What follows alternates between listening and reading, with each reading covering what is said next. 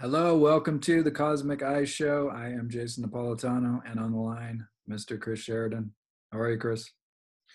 I'm doing great. It's another Sunday night, and I think we're doing some weird lockdown in Los Angeles now.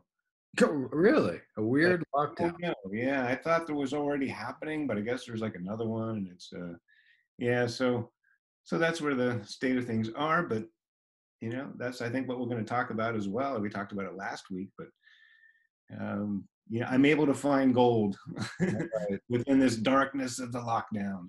Nice, nice. We'll see if we Great. can pull some of that out.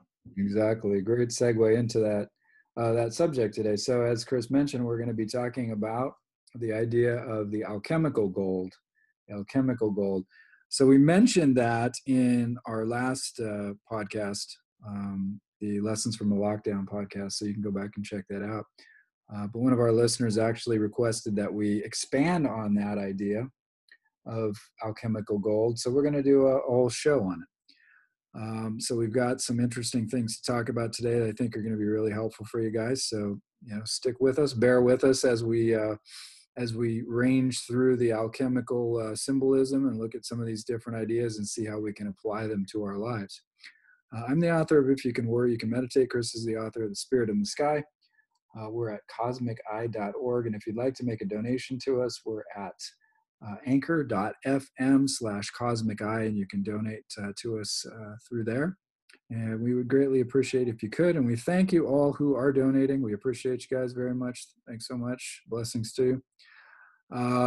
So without further ado, we're going to jump into the interesting world of alchemical gold. All right, so let's frame this first, Chris, just by talking a little bit about the idea of what the alchemical gold is, kind of where we're going to end up. In other words, the sort of goal of this and what the purpose is and what it's going to kind of mean to you as a listener, and then we'll kind of set out on the journey and end up there in that. At the end, we'll wrap it up with some sort of useful ideas that you can put to practical use in your own life in terms of understanding some of the theoretical knowledge, right? Yeah, be your own alchemist. Exactly. It's Exactly. necessary. So talk then a little, and then I'll follow up a little bit about the idea of what this alchemical gold is, if people are not familiar with that. Well, the gold is the goal. It's the end result of the alchemical process, and it is a process. It is some series of things that need to be done in different ways to transform lead into gold. That's the old medieval um, symbolic image of this. And you could say, well, that was foolhardy. They're trying to take lead and turn it into another metal, or as a precursor to chemistry, alchemy. But this is, it's so much more than that. Whether or not you're actually transforming this piece of metal into this other piece of metal, the point is that there's a transformation. And it's very scientific. That's the law of thermodynamics, that energy cannot be created or destroyed. It can only be transformed. So we're dealing in that realm of a transformation.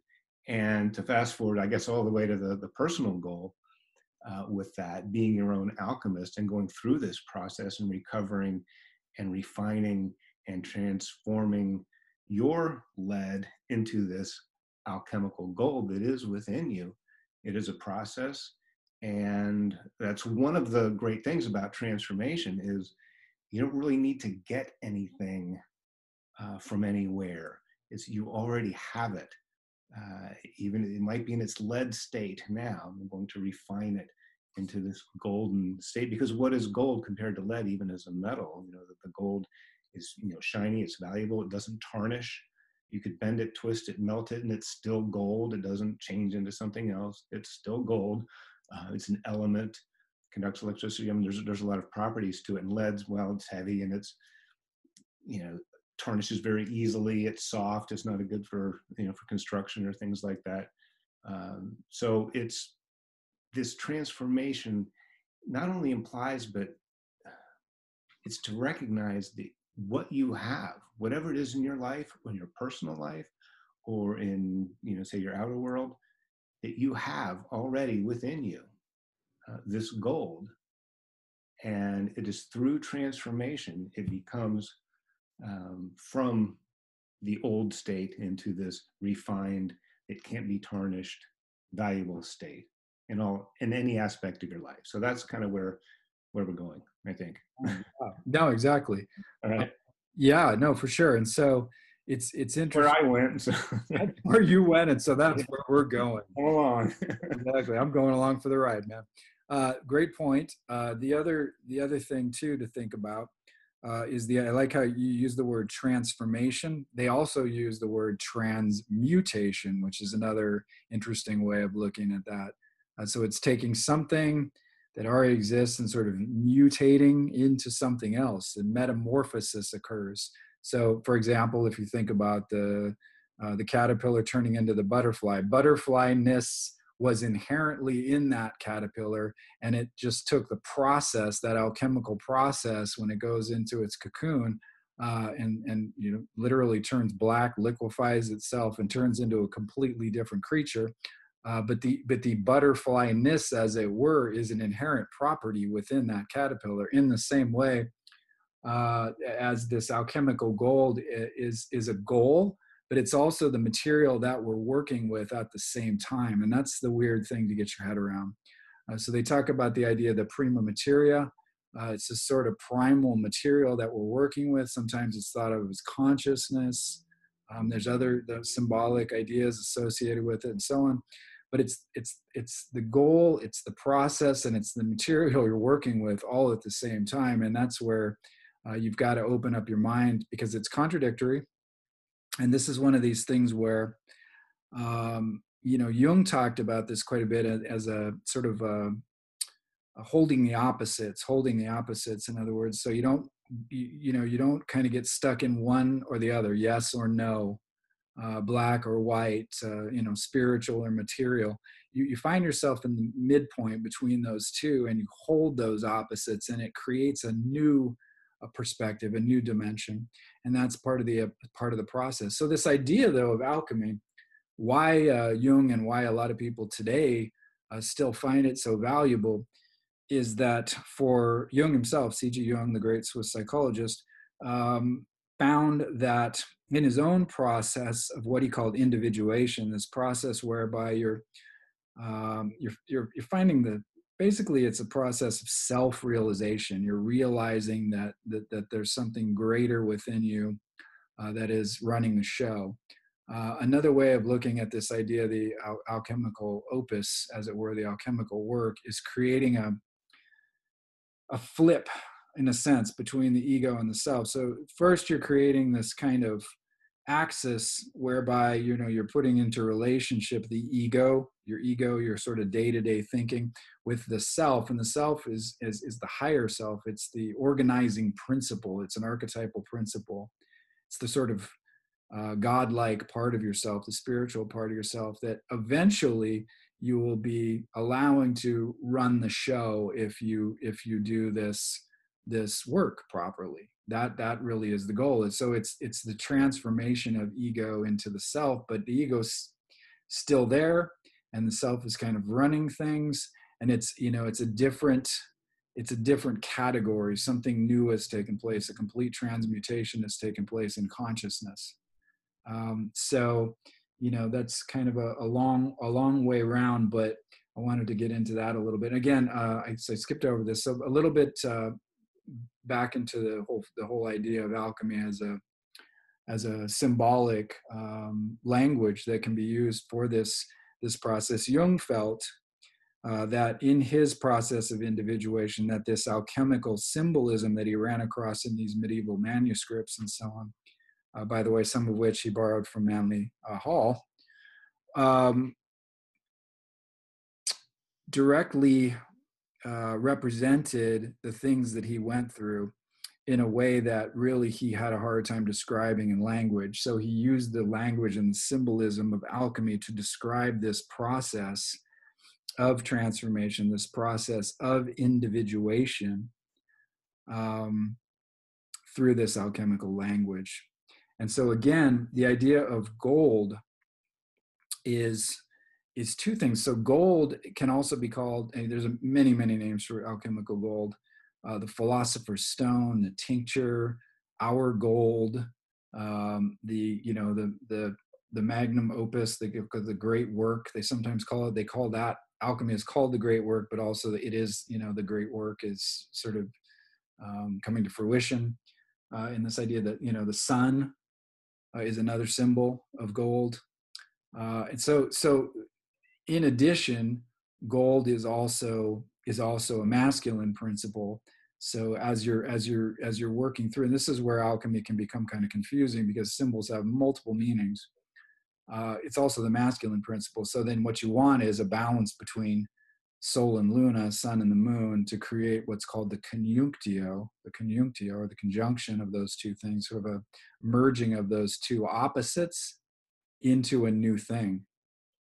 And that's part of that transmutation process. And then that creates the philosopher's stone, this new sort of indestructible light body, as it were. If you want to describe it as that, there's so many different sort of mythical and mythological and symbolic terms to use for it. But it's a new level of consciousness that's achieved, a new level of wholeness that's achieved, right? So, all right, Yeah, so new level of being, whole level of And being. just to kind of make the distinction, I think, as we go on, we're probably going to be talking about in a way, it's two different types of alchemical process. One where there's the sevenfold, heating and cutting and diluting and distilling and burning and all the things you would think of an alchemist in their lab with the retorts and the burners and the tubes and everything. And then there's also this a little more direct that is the unification of the opposites. The same thing happens. Maybe this one is like maybe taking, light through a prism and it splits in 7 colors, so this alchemical process or the planets is in these different stages. But yes, essentially it's taking the opposites and connecting them, reconnecting them. They already are anyway, but it's what we have or what we're separated from, reunifying with this larger self that's beyond just the parts. But yeah, let's get into that. Let's get into this, the masculine and feminine, with perhaps the sun and the moon as being the gold and the silver. Maybe start with that one and move to the other one as we progress. Yeah, no, great idea. So yeah, as you said, so it's a couple of the symbols for masculine and feminine in alchemy, and there are many, are sun and moon, and in Latin that's Sol and Luna, gold and silver, obviously male and female, fire and water. That any of the pairs of opposites, as it were, are all good candidates for the masculine and feminine. They also stand in for the idea of the material and the spiritual. So the masculine is generally the spiritual, and the feminine is the material. Of course, the feminine being known as the womb of creation. It's the idea is that you would not have material existence without the feminine. So it's the womb from which materiality comes, in essence. So you have this balance between them, and yet at the same time, then you've got this idea of spirit or light cutting through. Light and darkness or other symbols that are used for this. So the idea again is not is the symbolic ideas, the mythological ideas of masculine and feminine, and then psychologically we look at that in different levels. So that might represent the conscious mind and the unconscious mind. It could represent, if you're a male, the sort of feminine qualities within. In Jungian terms, again, we've talked about this before, but it's the idea of the anima and animus, the anima being the feminine soul quality in a man, the animus being the masculine soul quality in a female. And then again, the balancing occurs when those two things are brought into alignment. So in essence, then, this idea of the masculine and feminine, psychologically speaking, is creating a conscious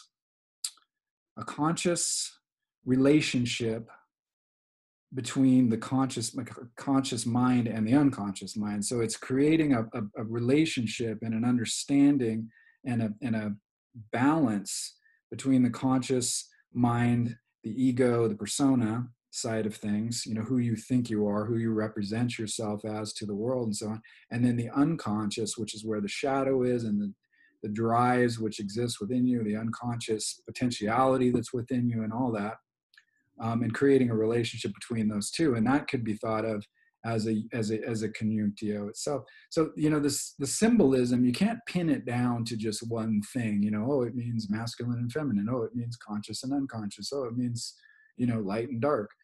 It means all those things and much more.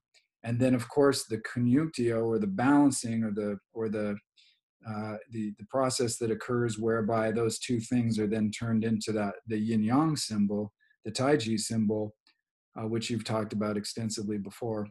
And may, if you want, talk about that a bit more after I'm done, because I'll be done in 1 second. But that represents that perfect balance between those two things. So let me hand it over to you. I kind of got long-winded there.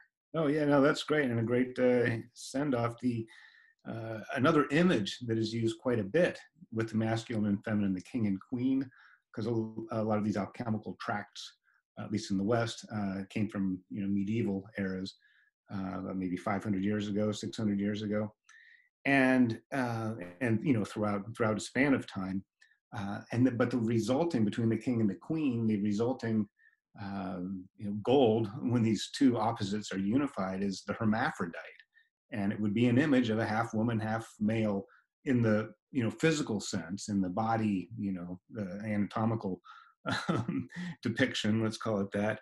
But really, what this is, the hermaphrodite, is Hermes and Aphrodite joined. So Hermes being wisdom, great wisdom, and Aphrodite being great beauty and love.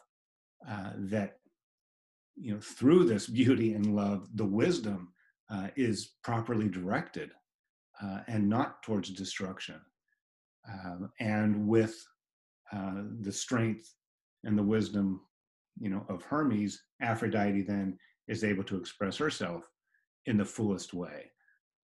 So that's an image that comes up, and it's kind of on the nose, the hermaphrodite, Hermes, Aphrodite. But don't forget the psychological. A lot of the visuals, even the lead and the gold, as far as being metals, metallic elements, really it's still a symbolism for what's going on inside you, Yeah. what's going on in your life, what's, you know, your leaden feelings that are dragging you down, holding you back to the bottom of the ocean. That's, you know, that's why deep sea divers wear lead, so they can sink to the bottom of the ocean. So it's, you know, we're not talking lofty things here, right? Yeah. You know, and then what's gold? It's golden, you know, when you know, can smile and share something that you enjoy, or you're able to help somebody, or whatever makes you happy. You know, that golden, bringing out your best. You know, how can you bring, you know, peace and love to you know, a tense situation? You know, you're bringing your gold. You know, bring on your good stuff. You know, use the good silver. So you know, but this, you know, unification of the opposites, and I think that Tai Chi, the Yin Yang symbol, is such a stark and, you know, very useful diagram for seeing this. That, you know, not only they, as much as they are opposite, and they are as far as colors go, they are so interconnected that, and you wouldn't be able to see one without the other. Like an artist, or if you say, if you wrote a red sign using red letters on a red background, you wouldn't be able to read it. You have to have this contrast, the figure in the ground. If you don't have that, you don't see an image. And there's no form. So this, you know, the opposites are so necessary. But the mistake we make in our human lives is that these opposites are mutually exclusive, right? I just want my end of the opposite, and I want that other opposite to go away, or to cease to exist, or to convert to my side of it. And that's not how opposites work. That's, you know, the opposite of the definition of what that means. So although they are opposing, they don't exist without each other. Yeah. You can't have left without right, you can't have up without down, inside and outside, you know, all these things. So they depend on each other, actually. not mutually exclusive. They are, you know, intensely dependent and interdependent, because they're caused by each other. So it's a different way of looking at things, and that's what this alchemical process. You can, you know, you say, look at the red and the blue states. You use a current event with elections and political alliances. You know, unfortunately, we have this seemingly, you know, dualistic political system where there's this one or that one, and that's really only the viable choices. So you're stuck in this, you know, kind of eternal gridlock. But it's, I think if everyone just sort of met each other or saw that the blue is actually part of the red and the red is actually within the blue, it's a whole different way of looking at yourself and the world, and even things like political, you know, systems that seem to be pervasive now. That's a great point. And then, you know, there's a third type of consciousness that comes out of that. That's the transcending. That's that holding of the opposites between those two different points of view. And then you know you're creating a synthesis really, and that comes into that idea of the dialectic, the thesis and the antithesis, and then the synthesis is the resolution that occurs when those two things are in dialectic sort of relationship to each other, right? I think it's from Hegel, if I'm not mistaken. Yeah, So, Hegelian dialect. so and of course they took that idea up in Marxist thought as well, in a different way. So I think it's important. Let's get back to the idea of the alchemical gold again. I liked what you brought up at the very beginning, and I liked what we were talking about before we got on to do the show. That this idea is this alchemical gold, the philosopher's stone, the goal itself, you know, the transcendence that you're seeking, this consciousness that you are trying to achieve, is not something that is outside yourself that you're putting in. It's not something that you have to get. It's not something that you're going out and finding on a mountaintop and isn't available, you know, in Manhattan at the at the Greek restaurant you work at or whatever. It's like it's something that's inherently part of you already that is there to be transmuted. It's there to be excavated from within, you know. And then again, this language of alchemy, and it's so rich and it's so hard in a short show like we have to really get into the depth of it because it's such a vast subject.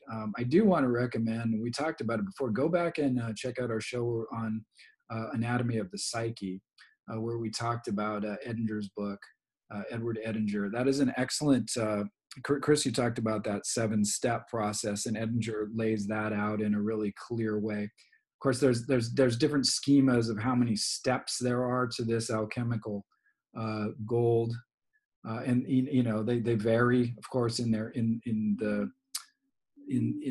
order and number and so on. But they follow a basic structure.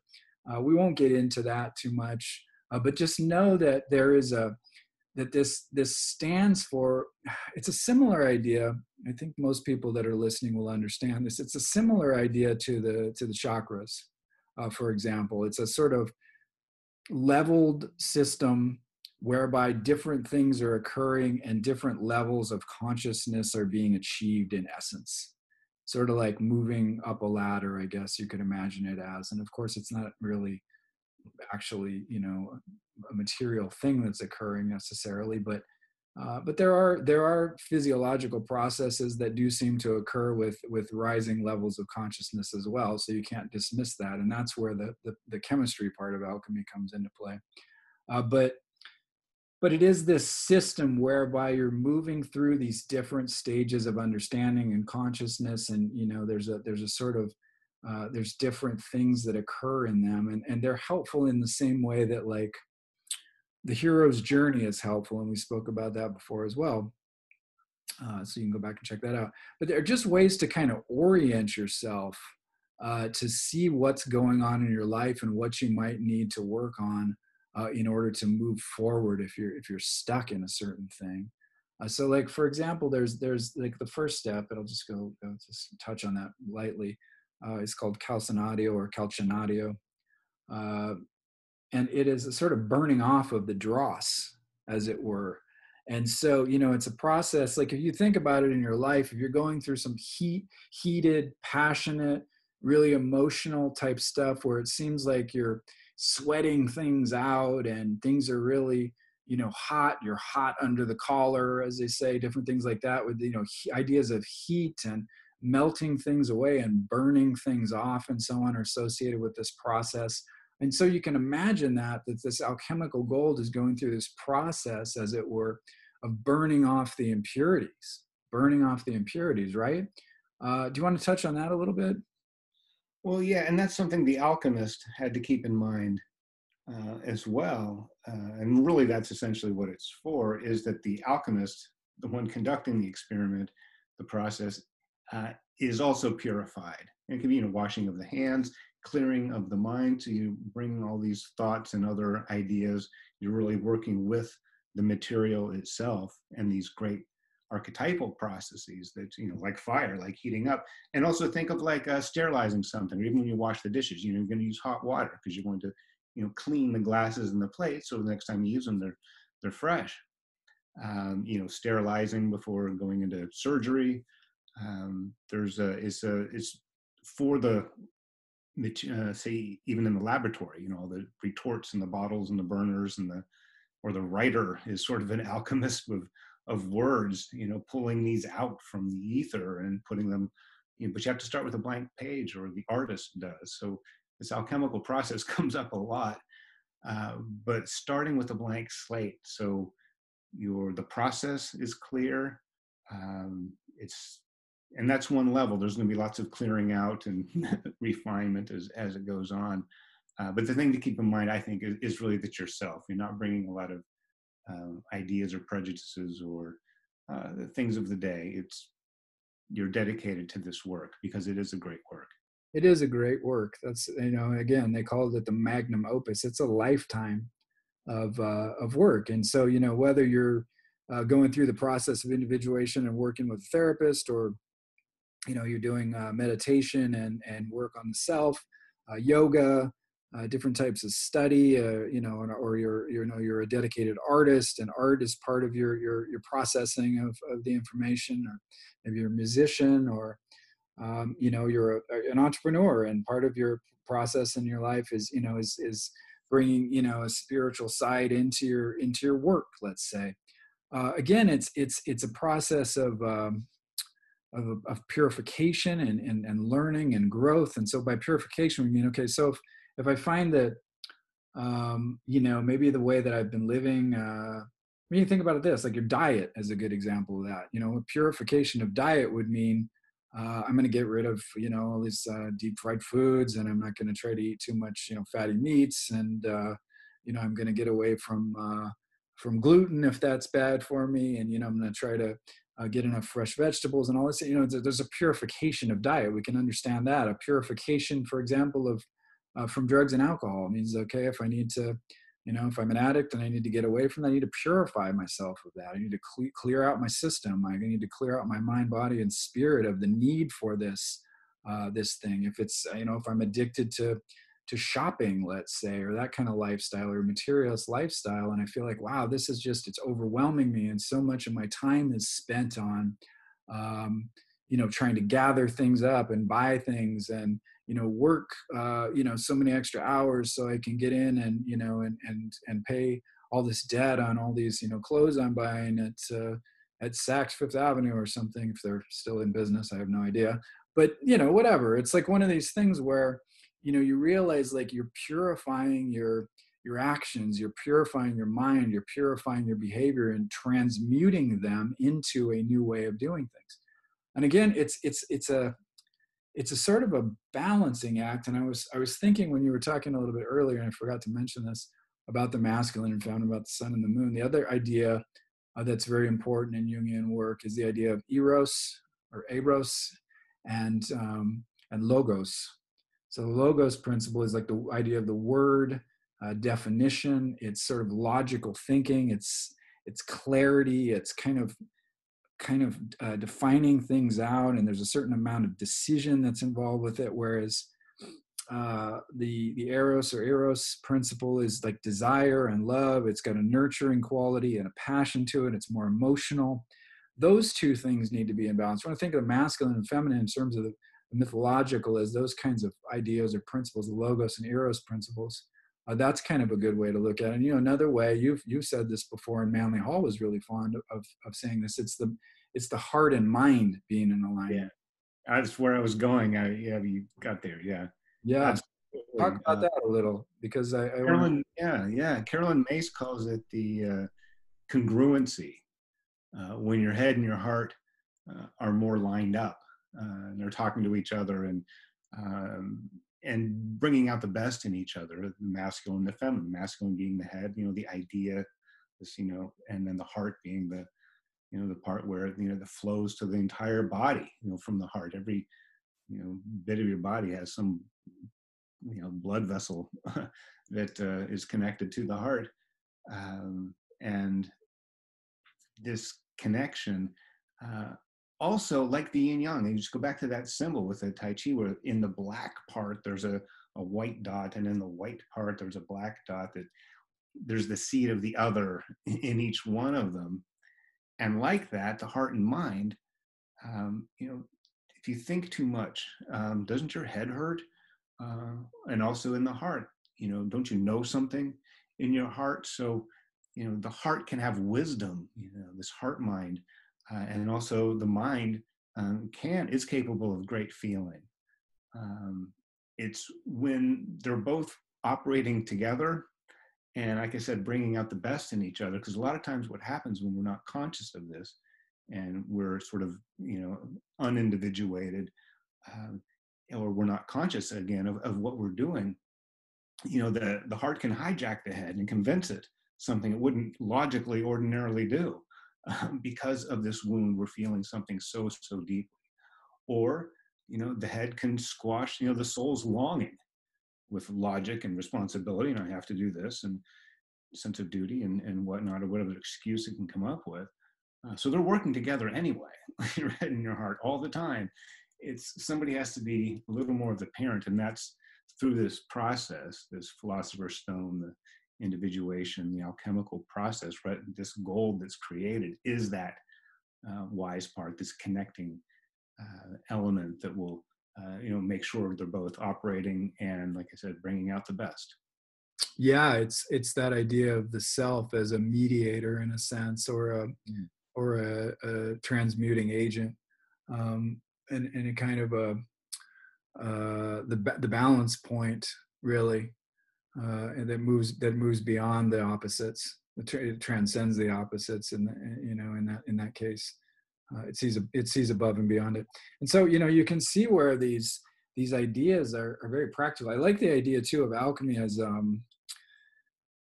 it appeals to me, and I think it probably appeals to a lot of people, because the idea of the experimentation with it feels like it's such a great metaphor for process, and for making mistakes, and for learning from those mistakes, and for continuing to persevere. You can just imagine the alchemist in the lab working on these experiments and trying to create some new solution, or distill something down, and the first time it's burnt because it was too hot, and the second time there was too much liquid in it, and it dissipated or something in that fashion. You can see these different things occurring, but the alchemist just keeps at it. And I like that idea. And you think also the other idea that's so powerful in alchemy is it's a sort of solo endeavor, so that yes, you may have a helper, you may have someone that's working with you, but it's probably only going to be one person in the alchemy lab. And That's a good point. A lot of the work was done in secrecy for obvious reasons, yeah, and some not so obvious reasons, because it could be dangerous to be an alchemist at certain places and certain times. But yes, it is a deeply spiritual, in a way, process. It's like the writer. A lot of writers and artists, sculptors, musicians. When you're writing, you're a lot of times you're just alone in your own world, working on this stuff, bringing out, pulling gold out from the keys of the piano, you know. But yes, I wanted to latch on that because that is and so is the process of individuation. It Yeah. is something that ultimately, and that's great that we can participate and we have to be part of it. But it's okay that it's a process, and I love what you're saying about how it's okay to make mistakes, and this is how you learn and grow through this experimentation. And it's okay to be alone, because really you're not alone, because you're dealing with these archetypal forces, and that's where it gets really interesting. Absolutely. And, in being alone, you develop a relationship to the unconscious where these archetypal powers live, and you create a relationship to them that you would not be able to get out in the kind of material world, in the day-to-day world that you're in. And so this is why, again, kind of piggybacking on what we were talking about, lessons from the lockdown too, that we were, that we spoke on. If you want to go back and listen to that, check it out. But so people these days, most of us are spending more time by ourselves and more time in isolation. And so this alchemical idea can really be a valuable one to latch on to think about your life as this sort of, or to think about yourself as an alchemist of your own life. And you've really you got to be diligent. You got to keep a positive attitude. You've got to get a connection to spirit, to God, to the higher source. In order to find this wisdom, there's got to be a certain amount of love and passion for your own life and for the process itself. There's got to be a goal that you're trying to reach, and this goal then is this becoming an individuated person, becoming creating the philosopher's stone, achieving the alchemical gold, as it were. And that can mean different things to different people. You've got to personalize that for yourself, what this alchemical gold is. So, it's going to be different things at different times in your life. I think, because it's, there's processes and stages, and this is an endless experiment life. You don't finish like all of a sudden, you're 67 years old and you've discovered the alchemical gold and now you're done. It's like, that's a level of consciousness that you've achieved, and there's a certain consciousness that is beyond what we can describe or whatever. But then that, of course, opens up to something else, and what that is, we can't, you can't describe it. And so, there's always more, and that's the beauty of life, and that's the mystery of life. That when you open up one realm of consciousness, then you see 100 more after that, and different levels of experience that are possible to participate in. And so again, it is like, if you can personalize it for yourself, the alchemical gold could be, a goal that you have to be a more peaceful person overall. It could be a goal that you have to be, to integrate your anger, so that you can express that anger in an assertive way, but not in in an outburst or in some kind of, or just burying it or something like that. And so this is where, again, these balancings come into play. And this is why it's so challenging for people to dig that gold out, is because most of the time, this gold is in the shadow, as we spoke on before. In many episodes, we have a whole episode that we did on the shadow. You can check that out. Again, I'm referring you to a lot of other podcasts, but these will just help unlock these, because these are all interesting and important subjects unto themselves. But this shadow is this part of ourselves that we don't accept, or that is hidden. It's a part of us that is kind of dark. And this is where this idea in alchemy is that you're actually taking that thing that you see as ugly about yourself, and you're turning it into something beautiful. You're transmuting it into something beautiful. So let's say this: you've buried in the shadow this sort of angry, murderous rage that you often feel towards other people. And good thing you've buried it, because we need that to have a civilization. Otherwise, we'd be running around hacking at each other with axes. So it's good that we do that. However, we also have to extract out the quality of the warrior that's in there, the quality of the warrior, and whether you're male or female, the quality of the warrior exists within you, you know, that sort of Aries or Mars energy that one needs in the day-to-day battle of life. You know, that is able to, you're able to extract that out, turn it into gold. In other words, create a relationship to it, and be able to interact with it in a constructive way, transmute it into something gold.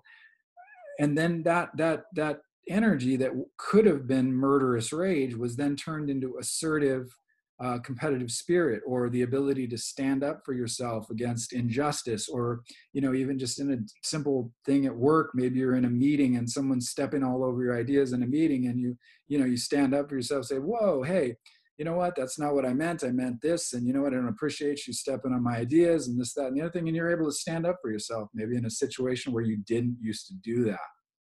That's part of excavating and turning those sort of dark parts of ourselves into something, for lack of a better word, that's sort of light, it's enlightened, it's conscious, and it's something you can tap into and use for constructive purposes, right? Can you think of anything else that might be like that within? I mean, I don't want to put you on the spot, but I mean, those are, you know, something dark that maybe you could turn into something light. Well, let me say this. This, as far as being an alchemist, and we all have to do this, I would say that everybody has already been an alchemist, whether you realize that or not. If you've ever spent any time in a kitchen, especially if you've ever baked a cake, you have used the alchemical process.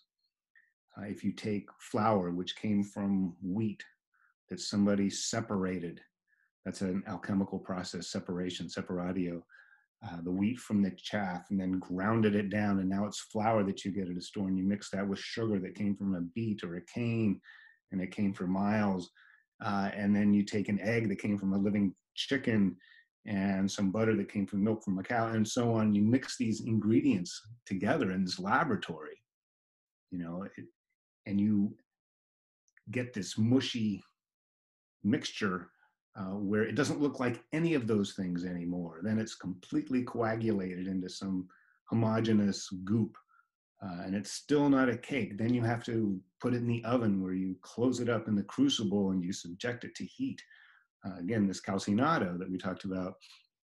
And the process may be repeated several times, but then you pull it out, and then you have something wholly different. This cake is a total transformation. You can't see the flour, the sugar, the butter, the eggs, none of that stuff. It's something else. It has become a whole new thing.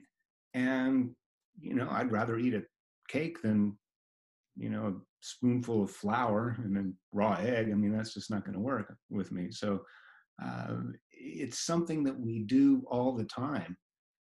So we're actually, once we get involved in, but we maybe haven't tried doing it with ourselves and our own issues.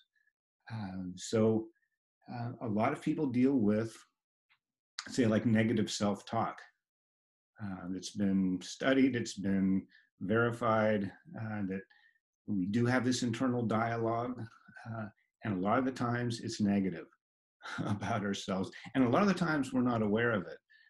So one part of this alchemical process, when you're really working on yourself, bringing out and transforming yourself into this golden aspect, is you have to be aware.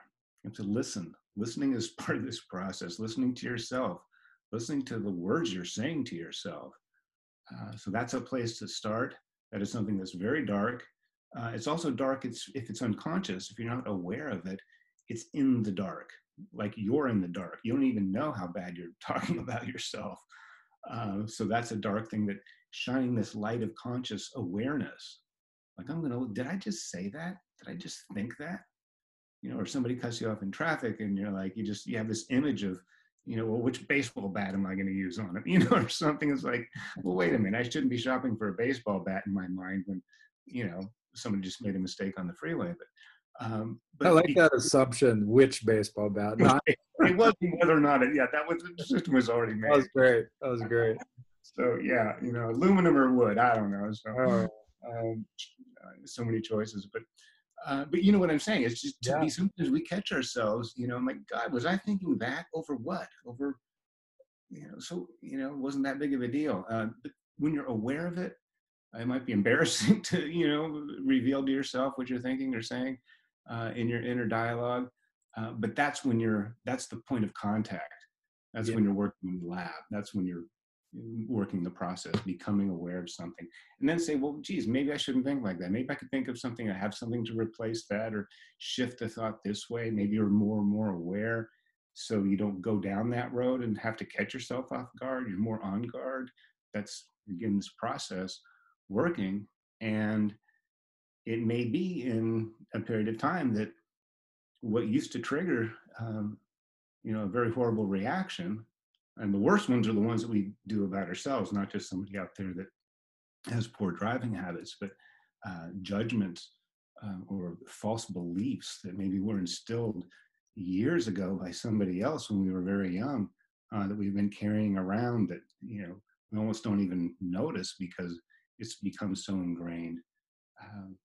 You might, to go through this process, those old things will not only seem like bad thoughts or bad things to say about yourself, they wouldn't even be an issue. They wouldn't even be in the realm of possibilities because you've gone so far beyond them. So that's extracting this gold and refining it with, you have to use a lot of different tools and it takes time. And again, you're never really done. There's just further refinement, further discovery. Yeah, and I love your baking analogy. I see it. It's very similar to the idea of alchemy. It's very similar, in its steps, and it's weighing, and it's measuring, and it's separating things out, and then putting them all together, and then putting them in the oven, and there's a certain amount of time in there, and then it comes out something completely new. And then, like you said, with self-talk, for example, or something else that you see as a challenge or a problem, if you have some negative self-talk, for example, you're sort of separating that out. You're weighing it and looking at it and seeing where it fits in your life, and you're consciously kind of turning it over and looking at it, and in a sense, like combining it with other things and mixing it up in a bowl and then baking it, and then it comes out something new. And then maybe you're able to transmute that negative self-talk into something neutral, and then finally into something positive.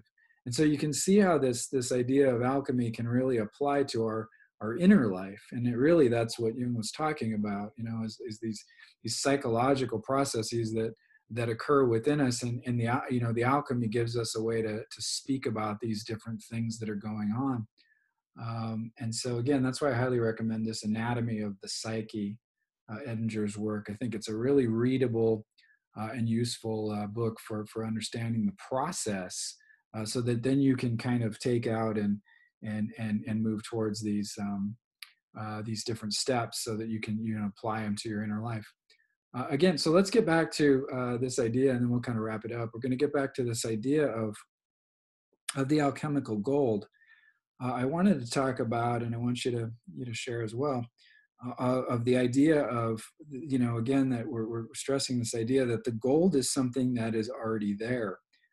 It's something untarnished within us that exists in this kind of mine, or it exists down at the bottom of this sort of, goopy sort of primordial ooze or something like that. But it's something that's there, and it's something that is pre-existing.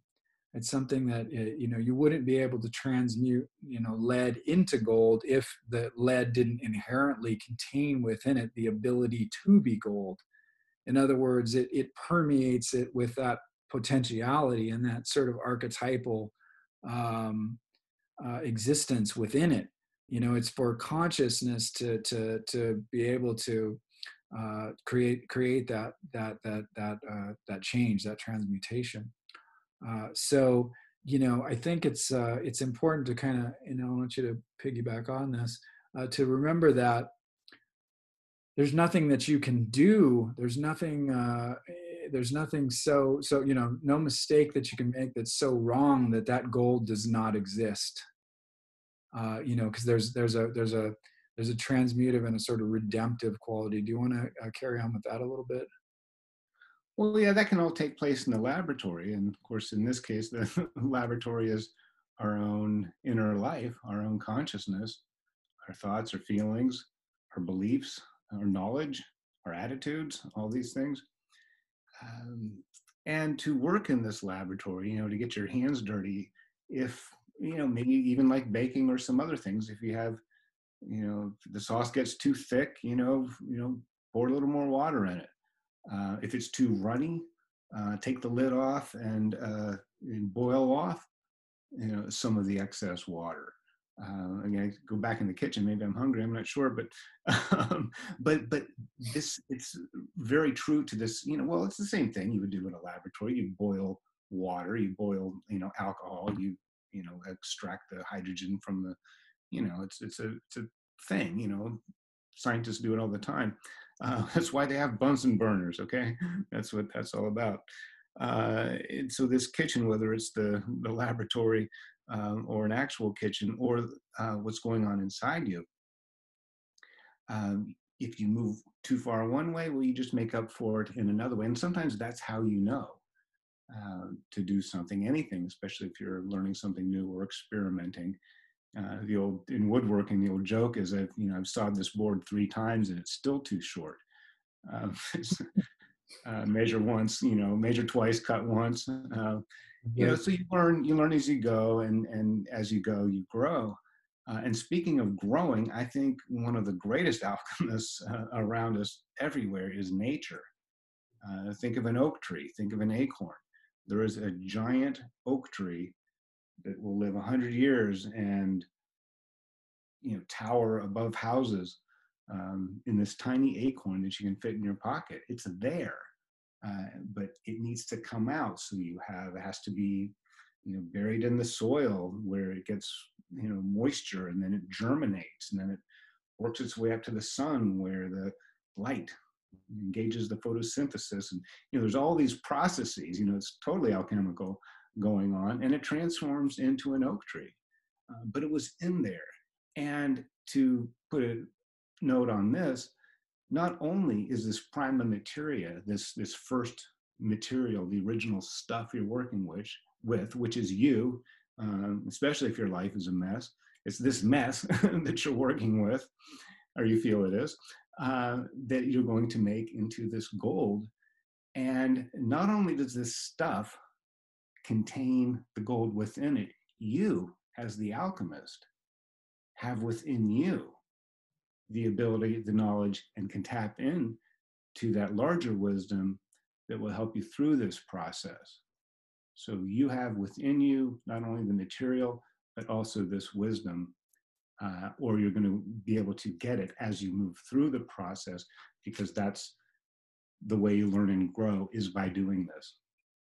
Yeah, exactly. And the thing too to think about the alchemical gold is that, gold is this thing, and I think you talked about this. It's it's the one metal that cannot be tarnished by anything. And so, in reality, there's this untarnishable, core, spiritual core, divine part of yourself that, regardless of the mistakes that you've made, regardless of the sins you've committed, regardless of the challenges and pains that you've faced, or the dirt and mud that you've rolled around in, and so on, there is this core of this gold within you. And there's a redemptive quality to trying to purify and seek after this alchemical gold that's within yourself. There's something divine about that, and you realize that you are that divinity that can't be tarnished. And so there is this idea of redemption, and it's almost like the Christ in you, the hope of glory that Paul spoke about. It's kind of analogous to that idea, that there's this consciousness within yourself, the real core of who you are, that regardless of the stupid things that we do, is still in connection with God, with the divine spirit, with the totality, with the whole, the all, whatever you want to call it. We are part and parcel of that consciousness. And so, if you can remember that, and work towards, kind of purifying yourself and moving towards more constructive and positive ends, and, creating a life that acknowledges that gold within yourself and resurrects it within yourself, you really can create something magical in your life. Anything else you want to add? just to what you said about being part of this larger world, this oneness, this unity. If we become whole in ourselves, we also become more connected, or have that more feeling or experience of being connected to the whole. And one of the alchemical terms is unus mundus, the one world. That is also part of this philosopher's stone, this elixir of life, this alchemical gold is that unity of the opposites, of heaven and earth, of God and man, of existence and non-existence. That we are all part of that, always part of that, and have that link to that. And alchemy is the process by which we, in a way, we're rescuing ourselves from being separated from that. We're tuning. It's like we're out of tune, and we're tuning ourselves back up so we can, connect with this orchestra that we are part of. So that's just something to keep in mind, that even when you go into the alchemical process and you wash your hands and clear your mind to work in the laboratory of your inner life, that there's this sense of, as you go in, you already are connected with this larger existence, and that's the alchemical goal. Great point. Great point. And so, use that to help, steady yourself when you're feeling, off balance and so on. Keep that alchemical gold in mind. You can also use the idea of the alchemist at work in the lab with his experiments, testing and making mistakes, and kind of keeping that perspective, and sort of in a sense almost an impersonal view of your life, and trying to really not get so caught up in the emotional content of, oh, I'm a failure, or with one experiment you call yourself a failure or something. If you think about an alchemist at work, it may take 10 times, it may take 10,000 times to perfect an experiment. So if you keep that idea of experimentation and equanimity and persistence, and apply that to your own life, think of yourself as an alchemist of your own life, and an alchemist at work and out in the physical world, and perfecting your own consciousness within, and so on.